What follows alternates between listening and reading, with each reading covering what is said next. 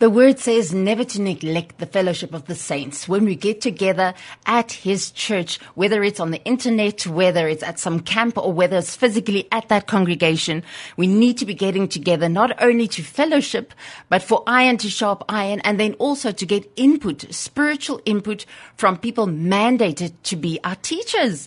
So once a week, we ask you, what did you hear at church this weekend, assuming you went, and then assuming that you listened, and that there was one point in the sermon that touched you, that challenged you, God used to speak to you.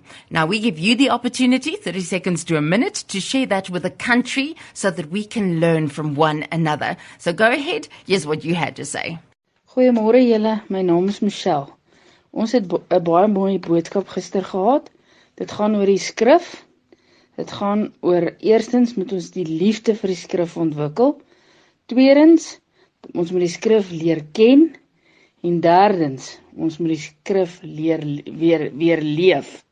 So ja, dit was vir my baie mooi gewees. En die respek wat 'n mens vir die skrif ook moet hê. Dankie julle, lekker dag. Bye bye. Môre Janine en Wynand, ek het oor die naweek geluister na Pastor Mike Winger. Hy is besig om deur die boek van Maak te werk en dan is hy ook nou besig om Jesus in die Ou Testament aan ons uit te wys.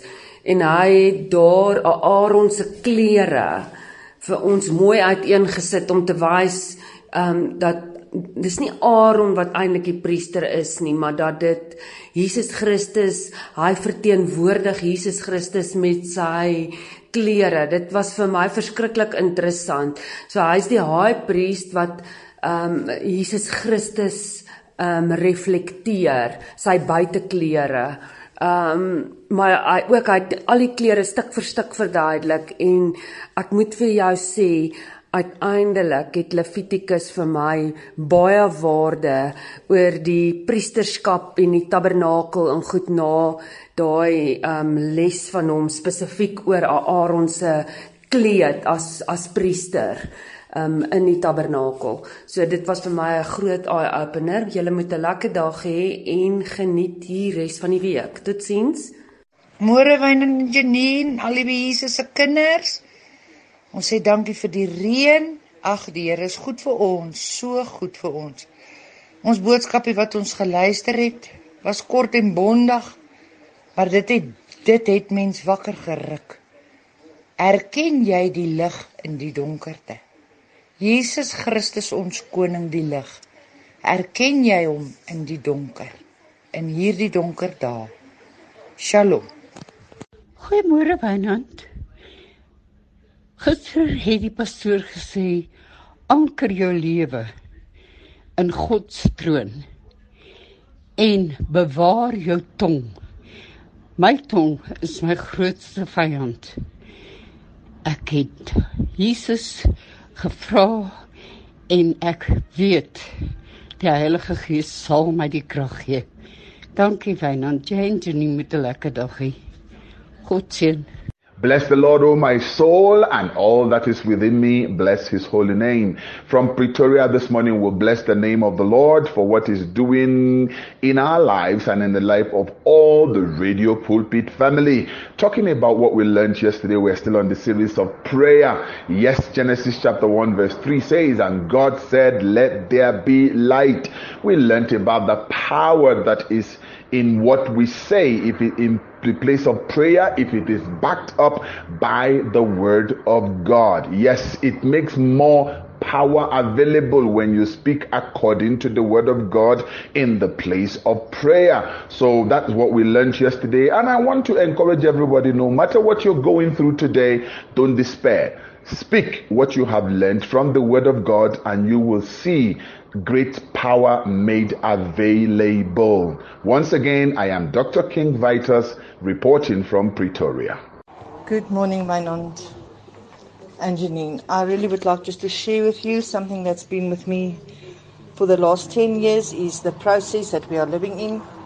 And the Lord gave me this. The process that we are living is from the bottom to the top. You sacrifice self-control to embrace, to be celebrated in obedience, in the righteousness, in the power of Jesus Christ. If you go through this process that you are in right now, the COVID, of sickness, of losing your job, just know, aan God se liefde vir jou is daar geen, en ek bedoel geen einde nie, liefste vriend en vriendin. Wynand en Janine, my boetie en sussie en Jesus. Ja, ek het na Charles van Onselen geluister en hy het gepraat uit Psalm 139. En daar staan, U het my gevorm, my aan mekaar gewewe in die skoot van my moeder. En toe het ek net weer besef hoe kunstig die Here ons in ons moederskoot aan mekaar gewewe het en dat ons nie hoef bang te wees nie. Hy is by ons al ons lewensdae, want elke lewensdag is in sy boek opgeskrywe. Hoor Wynand Janine uit die heerlike koeloggend vanoggend uit Pretoria. Ek het op Radio Kansel geluister, ons het gelees uit Psalm 139 uit. Wat net vir my so uitgestaan het is, wat maak ons met die woord van God wat ons hoor? Want God se woord moet uitgaan. Hou jy dit vir jouself, of gaan jy uit en gaan deel die woord wat God vir jou gegee het? Gaan jy uit en gaan deel jy dit met ander mense? En dit het net my so uitgestaan en vir my net besef, ons mag nie die woord vir onsself hou nie. Ons moet daai saad gaan uitgee wat ons gehoor het.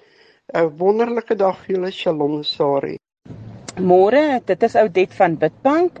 Ja, gister het ons Kerssangdiens gehad in ons kerk en ons predikant het dit nou weer net uitgelig dat met Jesus se koms en die koms wat ons van hom vier, is dat hy het gekom om alle maskers te laat verdwyn, alle sosiale distansiering tussen mense weg te neem en dat as ons hom aanneem, ons vir ewig gereinig is deur sy bloed. Seën vir julle, totsiens. Morning everyone, my name is Vicky Murphy. The past 2 weekends my pastor Peter has been teaching us on spiritual exercise and spiritual fitness and whether we are spiritually fit. We go to gym to build our bodies, we eat our food and we eat properly, but we neglect our spiritual side of our lives. We get so wrapped up in the world and the problems, and I must admit I've actually been very guilty of this the past few weeks. So it's been a huge teaching. You don't have to sit and spend an hour or 3 hours with God, but to spend 1 day a week with Him is not enough. We need to put time aside to keep ourselves spiritually fit, spending time in the Word, spending time with praise and worship, and spending time in prayer. It's so important that we feed ourselves spiritually before we feed ourselves worldly, if that makes sense. God bless to everybody. I hope this touches somebody's heart and actually helps them. Thank you, Janine, and all the radio pulpit team for such an awesome radio station. I love you all, love you to bits. Amen. Bye. Môre Wynand en Janine en luisteraars, ons het vir ons preek was gister gewees. Ons moet alles vir God los. Hy laat alles met 'n rede gebeur. So hy laat jou deur moeilike tye gaan en baie keer maak hy daai deur net in tyd oop vir jou. Ons tyd is nie sy tyd nie. Groete aan. Good morning, Radio Pulpit listeners. I was listening to Amir Tsafati, and he very often speaks from Ezekiel 38 and 39, and how Ezekiel prophesied on the end times. And my word, people don't realize how close we are to the rapture and how close we are with everything that's happening in the Middle East is exactly what Ezekiel prophesied. So I just rejoice, but I also know that our time is short to get the gospel to the people who don't know Jesus. God bless you all. Goeiemôre Wynand en Janine. Ek wil net vanoggend 'n fantastiese boodskap deel wat ons gekry het gister. Die hele wêreld is in oproer oor die merk van die dier. En ons het gister 2 gedeel of 'n hele paar gedeeltes gedeel. waar hulle sê soos in Openbaring 7, ons moet eers die dienaars van ons God op hulle voorkoppe merk met die seël. En dan ook Openbaring 22, die troon van God en van die Lam sal in die stad wees en sy dienaars sal hom dien. Hulle sal hom sien en sy naam sal op hul voorkoppe wees. Daar's 'n hele paar skrifgedeeltes, maar die feit van die saak is ons almal is so bevrees vir die merk van die dier wat vir ons wag met die eindtyd, maar ons moet seker maak dat ons die merk van God op ons voorkoppe het. Dankie. Radio Kansel, is so wonderlik om met julle te praat. Radio Kansel, Jesaja 41 vers 10.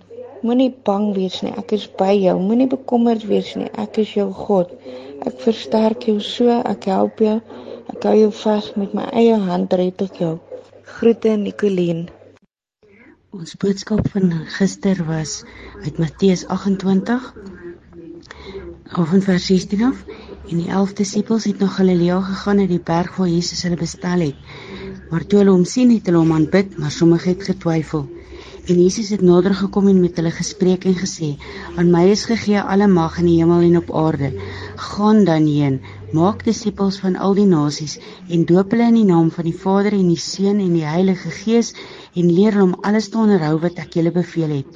En kyk, ek is met julle al die dae tot aan die volëinding van die wêreld. Amen. Ek het ontdek wat my doel in hierdie lewe is, om daai een opdrag van Jesus uit te voer, om die evangelie te help versprei. Geseënde week vir julle. Totsiens. Good morning, Radio Pulpit. From all the messages I've heard this weekend, I think it culminates in Isaiah 51, in that picture of a loving father, standing with arms wide open, and accepting us, and drawing us back, and embracing us, and loving us, and giving us a big hug and a kiss. And the privilege of sitting in his presence and knowing that he knows, and knows us fully, and knows every situation we're going through, and that he's made a salvation plan, a rescue plan for us through Jesus Christ and through the blood of the Lamb. And let me just read Isaiah 51. It says, when you spread out your hands in prayer, I will hide my eyes from you. Even if you offer many prayers, I will not listen. Your hands are full of blood. Wash and make yourselves clean. Take your evil deeds out of my sight. Stop doing wrong. Learn to do right. Seek justice. Encourage the oppressed. Defend the cause of the fatherless. Plead the case of the widow. Come now, let us reason together, says the Lord. Though your sins are like scarlet, they shall be white as snow. Though they are red as crimson, they shall be like wool. If you are willing and obedient, you will eat the best from the land. But if you resist and rebel, you will be devoured by the sword.